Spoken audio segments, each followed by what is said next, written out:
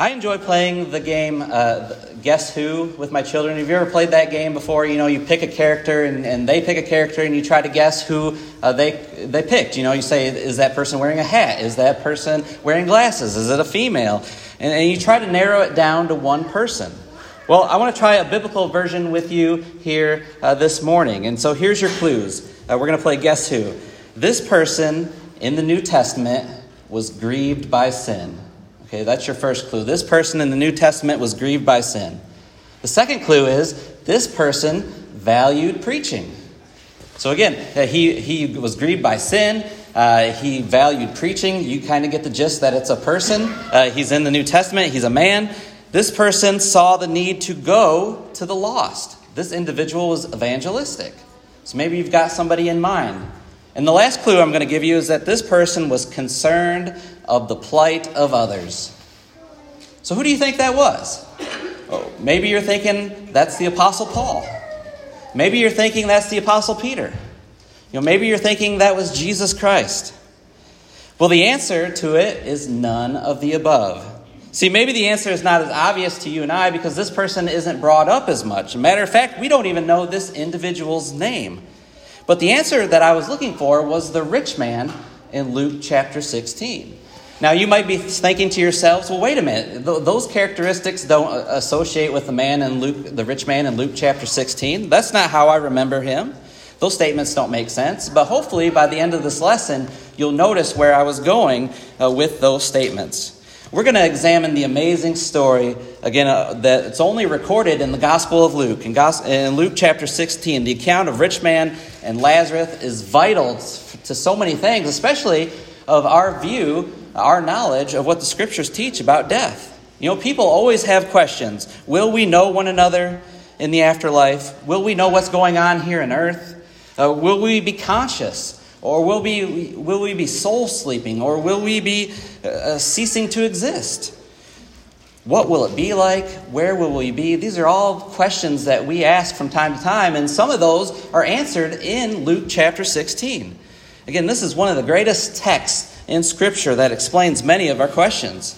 Now, before we jump into it, I just want to make this disclaimer that I know that there are some who look at Luke chapter 16, verses 19 through 31, and they label it as a parable, an earthly story with heavenly meaning, and that it's not an actual history and not an actual account. But there's a lot of specific aspects of this account that we just don't find in parables. Right? Lazarus is named. We are given his name. You don't find that in any other parable. The rich man, his name is not given, probably because Jesus was trying to conceal his identity, right? People would have known who the rich man was. He would have been influential in that life. And so Jesus doesn't give us that man's name. And a lot of the majority of the parables we read in Scripture, usually the gospel writers tell us Jesus taught in a parable, and then they began the parable. But we don't see any of those things here in Luke chapter 16, starting verse 19. And so I believe that Jesus is giving us a real account of real people, of a real situation. And again, Jesus never told a parable that was contrary to facts. Parables, again, are stories, are earthly stories with heavenly meanings. He never began a parable saying, the moon was made of cheese. Right? But he always took something that was real, like farming and fishing, and contrasted it to things in a spiritual nature. But even if this was a parable, and Lazarus and the rich man are hypothetical individuals, still what Jesus has to say in this account still has relevance for you and I in our understanding of what happens after we die in this life. So as we discuss this account this morning, we're going to pay particular attention to the rich man. We've already mentioned some of his godly characters that we've seen already, but the problem was that we find out that these concerns of his, they came eternally too late. And we need to make sure that that's not us. We need to make sure this morning that we are prepared, and that is not going to be us like the rich man, that we're never going to have to regret obeying the gospel before it's too late, or we'll never have those regrets of telling our friends and family about eternity. And so first, let's notice how these men are contrasted. Look in Luke chapter 16, starting in verse 19. Jesus says, "Now there was a rich man, and he habitually dressed in purple and fine linen, joyously living in splendor every day. And a poor man named Lazarus was laid at his gate, covered with sores, and longing to be fed with the crumbs which were falling from the rich man's table. Besides, even the dogs were coming and licking his sores. See, the rich man was wealthy in this life. It says he habitually dressed in purple and fine linen. This is something that only the affluent would have been able to wear. A historian by the name of Pliny the Elder, he was a government official, but he wrote a lot of things that we still have today. He actually talked about the process of getting purple dye back then. He said that it took thousands of snails or mollusks to just get an ounce of purple dye. That's how time-intensive and expensive this process was that this man could afford. He joyously lived in splendor every day. Every meal for him was a feast. But now we have this man Lazarus, this beggar, and he was the opposite extreme of the rich man. The name Lazarus means God has helped. And that's ironic, isn't it? Because no one helped this man in life. Right? If in that society, if you were poor or if you were lame, people passed by you thinking that you must have committed some sin to put you in that position. No one helped you. They just passed by you. Well, he was laid at the gate of the rich man every day. That's indicating to us that this man was not able to walk, Lazarus, and he longed to be fed with the crumbs that fell from the table. He longed for them. There wasn't a guarantee that he would get even a crumb. And he was covered in sores, no doubt the result of disease and filth and neglect. And the dogs, we're told the dogs were coming and licking his sores. This was the only medical attention that this man Lazarus could afford, were these dogs licking his sores. They were contrasted in life. And now let's see them contrasted in death. Verses 22 and 23, Jesus says, "Now the poor man died and was carried away by the angels to Abraham's bosom, and the rich man also died and was buried. In Hades he lifted up his eyes, being in torment, and saw Abraham far away and Lazarus in his bosom." See, at their deaths, their physical deaths, it was likely that Lazarus was just placed in a pauper's grave. Right? That there was no funeral, that there was no mourning, that he was just laid there to rest. But now we think about the rich man, and imagine his funeral. Imagine the expenses that went into his funeral. People back then would hire mourners, people to come and cry and wail at funerals. He probably had plenty of those. He probably had the best rabbis of that time coming and speaking eulogies about his passing. He was probably buried in this ornate tomb carved out of stone. But the position of these two men we read in this account switched from one life to the next. See, Lazarus died and was carried by the angels to Abraham's bosom. I remember the psalmist said in Psalm 116, verse 15, that precious in the sight of the Lord is the death of his saints. What a sight it is for God to see his saints die and be carried by these angels into the afterlife. Hebrews chapter 1, verse 14 calls spirits ministering spirits, he refers to the angels as ministering spirits. And so they carry Lazarus' spirit to the realm of the righteous dead, and Abraham is described as, it's described as Abraham's bosom. That's a place of comfort. That evokes images of comfort. Jesus likewise referred to this place once when he was on the cross. Remember, and the repentant thief that was next to him repented, and Jesus said that you will be with me in paradise. Jesus is talking about the same place, Abraham's bosom, paradise, comfort. But the rich man, he lifted up his eyes in Hades, we read. It's interesting. We get no mention of angels here bringing him to this place. But in Hades, he was in torment. Now, I probably should say something before we move on in here, is that, often we think of, when we move from this life to the next, we often think, the choices are heaven and hell, right? But here in the scriptures and elsewhere in the Bible, we see that before those places happen, before we go to those places, which will happen after the judgment day, there's sort of a waiting room, if you will. There's sort of a place where all the spirits come, and this is Hades. In the Old Testament, it's referred to as Sheol. You'll read about Sheol all the time. That's Hades. Hades in the New Testament is the dwelling place of all of the dead. Jesus even said in Acts chapter 2, verse 31, or Peter said about Jesus, that God was not going to abandon his soul in Hades. So we know that Jesus was there in Hades for those 3 days after his death before he was resurrected. Well, the Hadean realm, as we read, and as we're going to read further in this account, is separated by 2 parts. Paradise for the righteous, Lazarus, and then torment for the wicked, for the rich man. Well, how would you describe torment? Torment, again, is not hell. Hell comes after the judgment.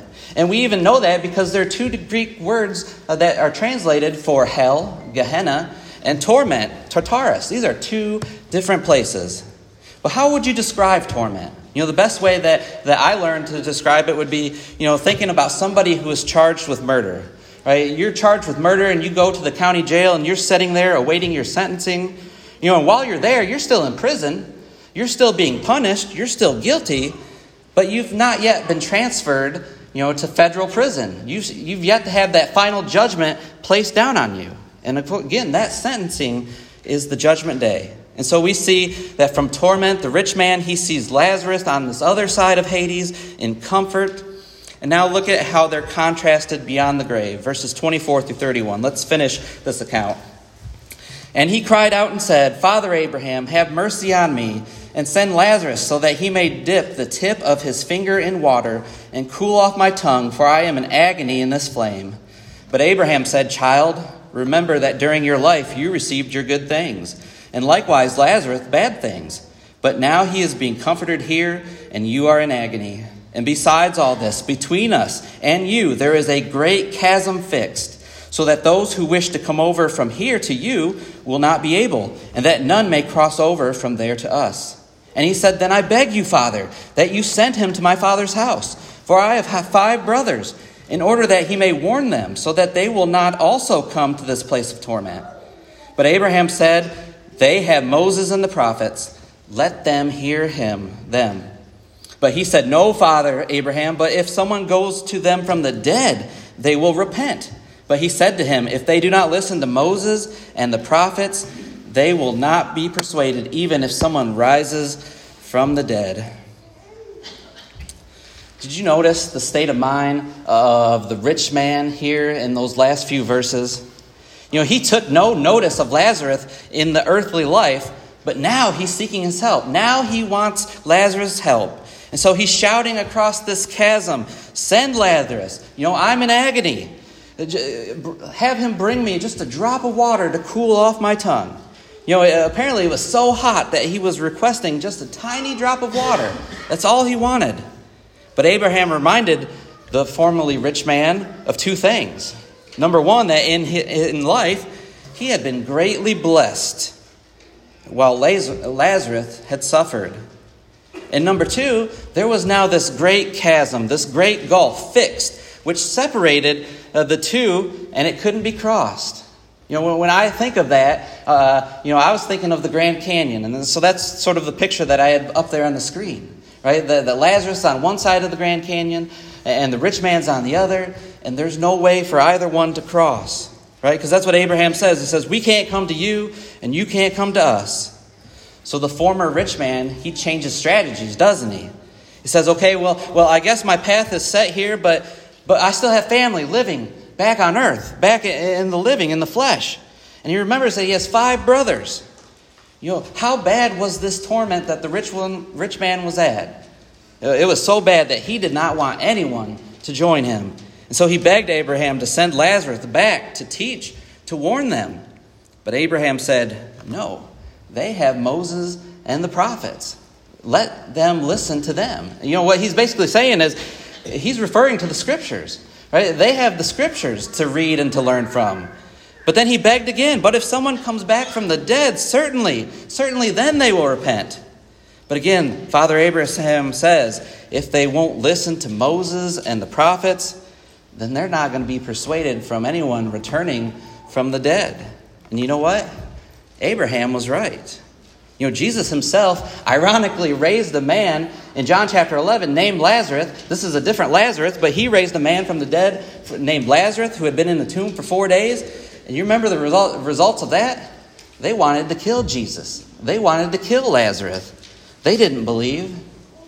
And so we see with the account of the rich man, in this account in Luke chapter 16, verses 19 through 31, that the rich man was eternally too late. So what can we learn from this account? That's what we want to spend the rest of our time here this morning. What can we learn from, especially from the rich man? We don't want to be eternally too late when it comes to these certain things. And I've already mentioned them to you at the beginning of the lesson. But number one, being grieved by sin. Again, the rich man found himself in torment.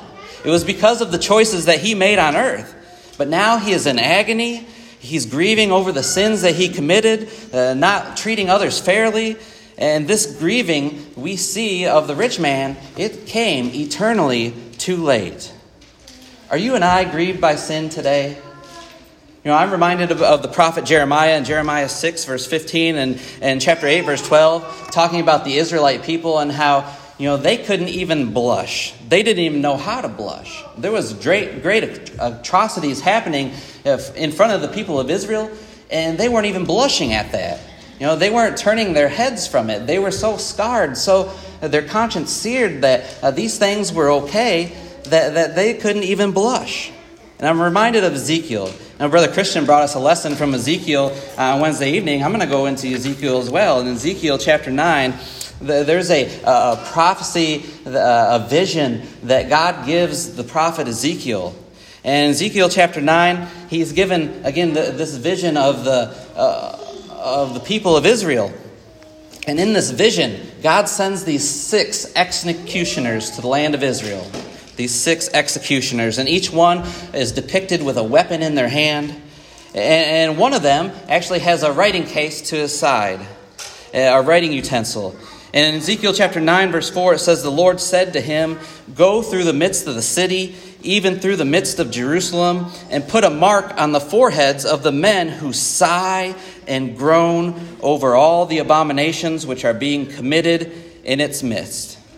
You see what he said? He said, in this vision, you go and you take that marker, that instrument that you have, and any person that you see that groans and sighs over sin, meaning they oppose sin, I want you to mark on their forehead that, they're okay.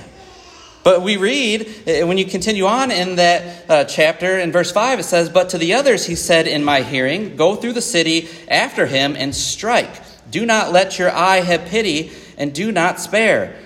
Those who did not have the mark, they were told to slay in this vision. Well, by the end of this vision, we're told that Ezekiel was the only person left. He was the only man that received that mark. Ezekiel was the only one who sighed and groaned over sin. And again, we need to be people who sigh and groan over sin as well. Now, in the present, before it's eternally too late. Secondly, we can learn from this account that we don't want to be eternally too late to value preaching. Now listen, I'm not necessarily talking about, me from the pulpit getting up and preaching a lesson like I'm doing this morning. But what I'm talking about is, proclaiming the good news of Jesus. Hebrews chapter 1, verses 1 and 2 tells us that in times past, God spoke to men in different ways, in various ways, through prophets and through dreams and visions. But now, today he speaks to us through his Son, Jesus. In 2 Corinthians chapter 4, verse 7, Paul says that, you and I, we are earthen vessels, and we contain a message, a special message. Actually, he calls it a treasure. And that, of course, is the gospel of the Lord Jesus. We are earthen vessels. We can shatter, we can break, we will someday, but we contain that great message. And so today, how that message gets translated to others is through you and I. I'll also notice in Romans chapter 10, I want to read this passage to you as well. In Romans chapter 10, starting in verse 13, notice Paul says, "For whoever will call on the name of the Lord will be saved. How then will they call on him in whom they have not believed? How will they believe in him whom they have not heard? And how will they hear without a preacher? How will they preach unless they are sent? Just as it is written, how beautiful are the feet of those who bring good news of good things." Do you notice what Paul said? How will they hear without a preacher? You and I have to go out and preach that word to other people, to deliver the gospel message. God no longer works in visions and in signs and in dreams today, or through prophets, but he works through his word, which you and I learn and spread to others. And the rich man understood the value of someone preaching a message to his 5 brothers so they wouldn't end up in torment like him. Right? He said, send Lazarus, send them to go and talk to them, to warn them, to preach to them.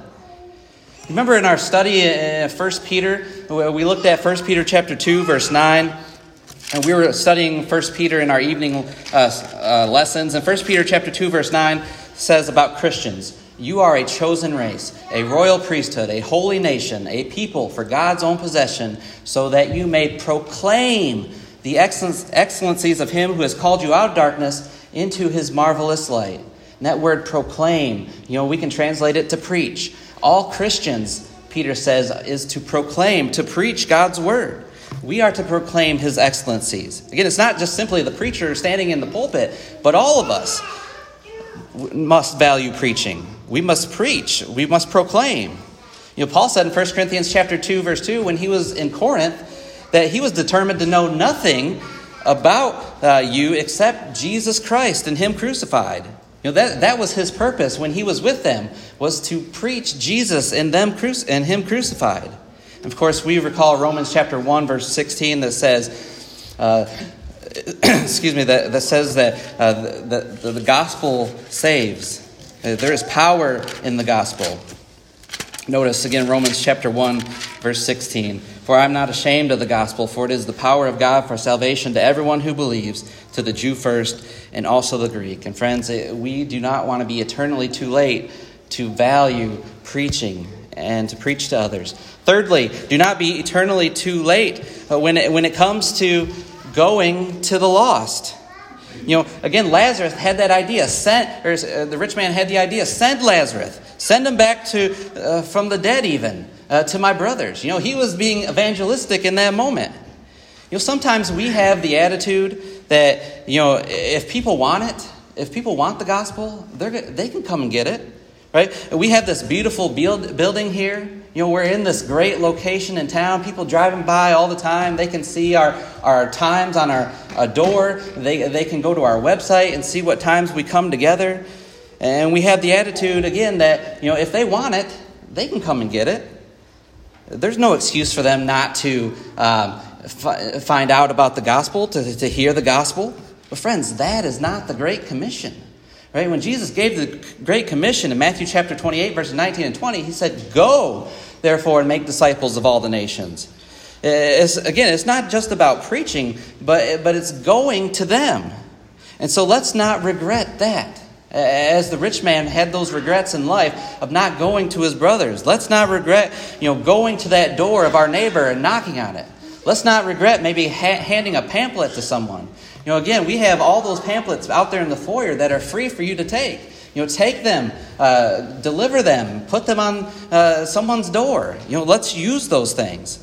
But again, let's not be eternally too late to go to the lost. And then finally, this morning, don't be eternally too late to be concerned about the plight of others. Again, Lazarus, or the rich man said, please don't let my brothers end up here. I graduated from one preaching school, but there's another preaching school out in Denver, Colorado, who had this campaign for a few years that kind of picked up. A lot of people knew about it. They would wear these pins on their jackets, and their pins said, "Think Souls." And that was a great campaign that they had because it was a memorable little tagline, "Think Souls." And it got people to thinking beyond the outer man, to think of people's souls. Proverbs 11, verse 30, Solomon said, "He who is wise wins souls." We need to be concerned about the plight of other souls as well. A couple more passages in the book of Romans. In Romans chapter 9, verses 1 through 3, listen to Paul. Listen to how he yearned for the souls of his Jewish brethren, his nation. He said, "I am telling the truth in Christ. I am not lying. My conscience testifies with me in the Holy Spirit that I have great sorrow and unceasing grief in my heart. For I could wish that I myself were accursed, separated from Christ for the sake of my brethren, my kinsmen, according to the flesh." Paul had great sorrow and unceasing grief in his heart. He said, if I could trade my soul for all of theirs, I would. I would be accursed. I would be separated from Christ in the next life if it was for their sake. Paul had that sort of determination about his brethren. And then in chapter 10, verses 1 and 2, again he writes, Brethren, my heart's desire and my prayer to God for them is for their salvation. For I testify about them that you have a zeal for God, but not in accordance with knowledge. Again, Paul is mentioning their salvation. That he is great sorrow because he knows that they have not turned to Jesus, that they're still following the Jewish faith. He says these people have a zeal for God. They have a zeal for God, but it's not in accordance with knowledge. And they just wouldn't turn to Jesus. Some of our best friends and family, they attend churches. Right? They're religious. They're hardworking. They're faithful. But the churches that they attend, they just don't match up to the churches that Jesus died for. The church that we read about in Scripture. The church that he purchased with his blood. Remember, Jesus said in Matthew 16, verse 18, I will build my church. Ephesians 4, verse 4, that there is one body. Right? There is one church. And yet denominationalism says that there are many bodies out there. And that we're all just taking different paths to get to the same place. But again, Jesus did not die for denominations, for man-made churches. I wrote an article in the bulletin this morning. I hope you get a chance to read it about our family's visit to Old Mulkey Meeting House over in Tompkinsville. And if you've ever been there, and maybe you know the story of the place, it's where a church was constructed by the Baptist denomination. And over time, this man by the name of John Mulkey started to read the Scriptures, and he started to come to the realization that the things that they were doing in worship weren't matching up to the Scriptures. And so during this period of time in America, there was this thing going on called the Great Awakening, or the American Restoration Movement, where denominations were starting to renounce the teachings of their denominations, and they were just simply going back to the Bible. They just wanted to be called Christians. And that was John Mulkey's plea as well. And it was interesting because one Saturday morning there was about 200 in attendance. They were having a meeting, and John Mulkey said in front of all of them that, listen, I am going back to the Scriptures and all my authority. I am no longer going to follow the teachings of this denomination. And if you want to follow me, come out with me to this door. And 150 of the 200 followed John Mulkey out the door, and they eventually established a church in that meeting house, the Church of Christ. Well, again, what we want to understand this morning from this point is, are we content letting our friends and family continue down that road? Or will one day it be eternally too late when we have to regret that? Well, this morning, I believe that one of the most powerful accounts in all of Scripture is right here in Luke chapter 16, verses 19 through 31, the rich man. This man, he was grieved by sin. This man, he valued preaching. He saw the need to go to the lost, and he was concerned by the path of others in this life. He was concerned about their souls.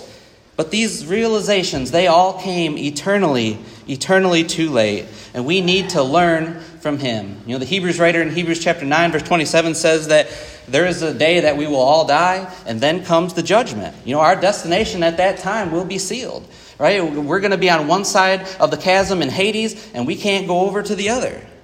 I know one preacher who once said, I would rather beg for bread on earth like Lazarus than beg for water and torment like the rich man. And we don't want to go into eternity having any regrets. Because if we miss heaven on the day of judgment, if we miss heaven, we've missed everything. And so that's our plea this morning, is to get ready. Again, learn from the rich man. And this morning, if you have not been baptized into Christ, if you have not put your trust and hope and obedience into Jesus Christ, this morning is the time to do that. The waters behind us are prepared.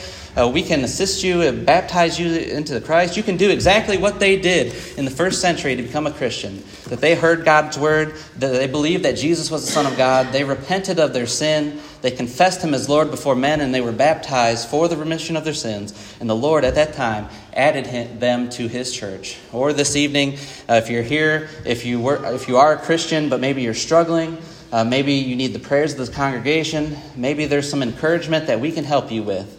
Please let us know before it's eternally too late. let us know as together we stand and sing.